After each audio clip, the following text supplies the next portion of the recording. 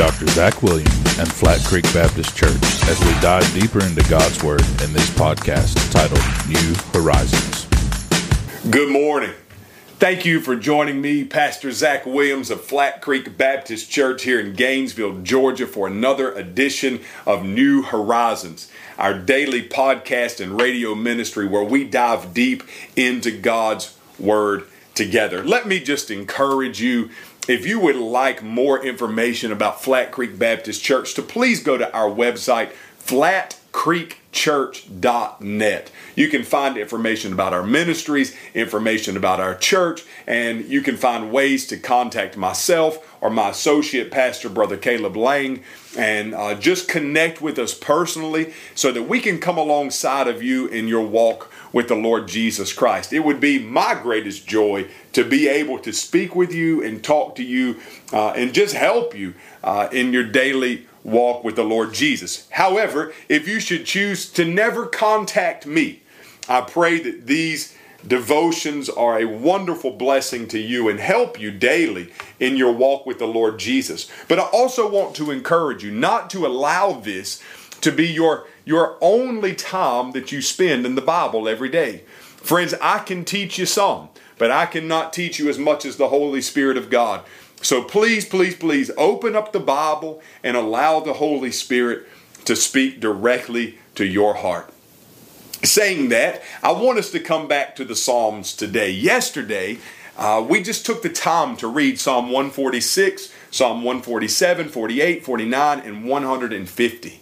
Now, as I come to Psalm 150 yesterday, I just was reminded of a few things, and to be honest, I wanted to kind of stop yesterday and just really point a few things out. But I had promised at the beginning of that podcast yesterday that I was just going to read the scriptures and allow them to speak for themselves, and so I felt like that would be the best thing to do to keep my word. And so today, however, I do want to come back to Psalm 150, and I want you to listen to what the psalmist would write. And I want to ask you this question: what is praise? What is worship? Now keep that in mind, because I want you to hear what the psalmist says. He says, hallelujah. Praise God in his sanctuary. Praise him in his mighty heavens. Praise him for his powerful acts. Praise him for his abundant greatness. Praise him with trumpet blast. Praise him with harp and lyre. Praise him with tambourine and dance. We don't dance in the Southern Baptist Church, do we? But the Bible says praise him with dance. It's okay if you just start dancing a little bit in church. Now don't go crazy, but at the same moment, it's okay. The Bible says it's okay to worship that way. Praise him with flute and strings. Praise him with resounding cymbals. Praise him with clashing cymbals. Let everything that breathes praise the Lord. Hallelujah. Now, once again, I ask you that question: what is praise? What is worship? Well, when we look at the Hebrew word for praise that the psalmist would use, the Hebrew word is the word hallel, H-A-L-E-L, and it means to shine, hence to make a show, to boast, and thus be foolish, to rave, or to celebrate. So we think about what this means. If we're going to praise him, it means to shine, to make a show, to boast, to be foolish, to rave, and to celebrate. Friends, when we think about praising him, can I just remind you that when we come into a posture of praise, everybody else fades away. It doesn't matter who's in the room. It doesn't matter who's watching. It doesn't matter what others think. It's you and God. And that's it. Nothing else matters in that moment. And when you praise him and you give glory to him, what you're doing in that moment is not a show, is not boastful, is not prideful. It is not for others to view you. Instead, it's that you are making much of him. is that others see in you the light of the glory of God through the Lord Jesus Christ. And they say there is something stirring in that individual that's causing them to praise Him in that way.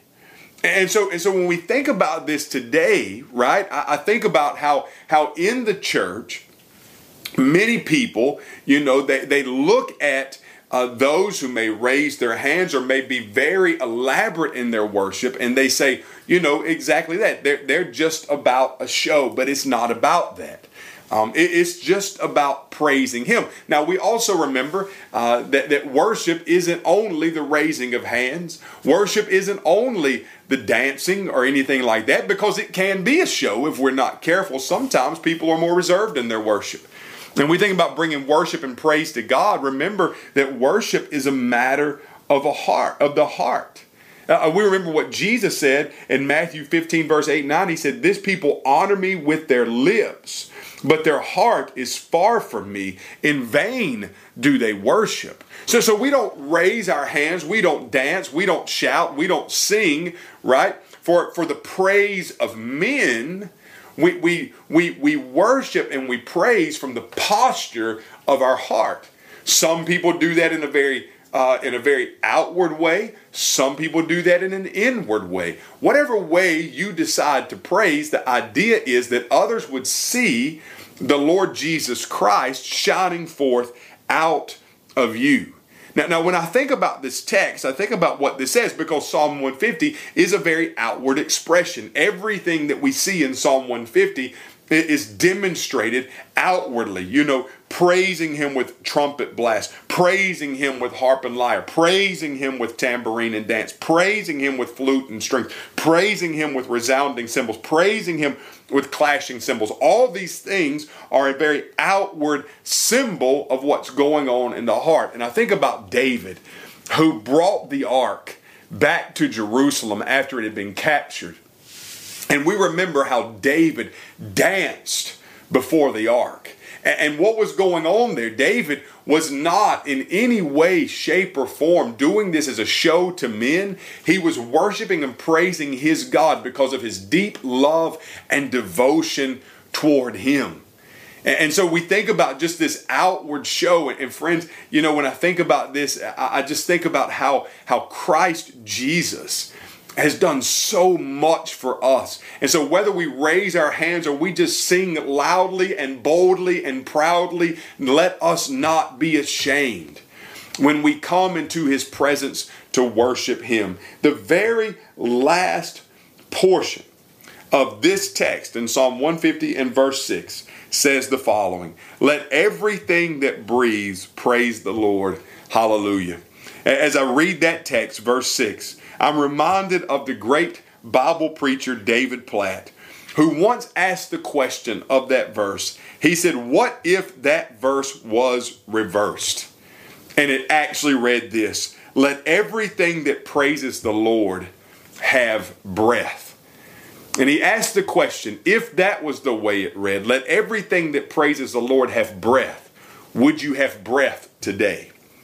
Are you praising Him? Are you bringing glory to Him? Are you worshiping Him? No matter what circumstance of life you might find yourself in today, you have reason to praise and glorify His great name. Let us praise Him with everything inside of us today. God bless you, and I look forward to our time tomorrow.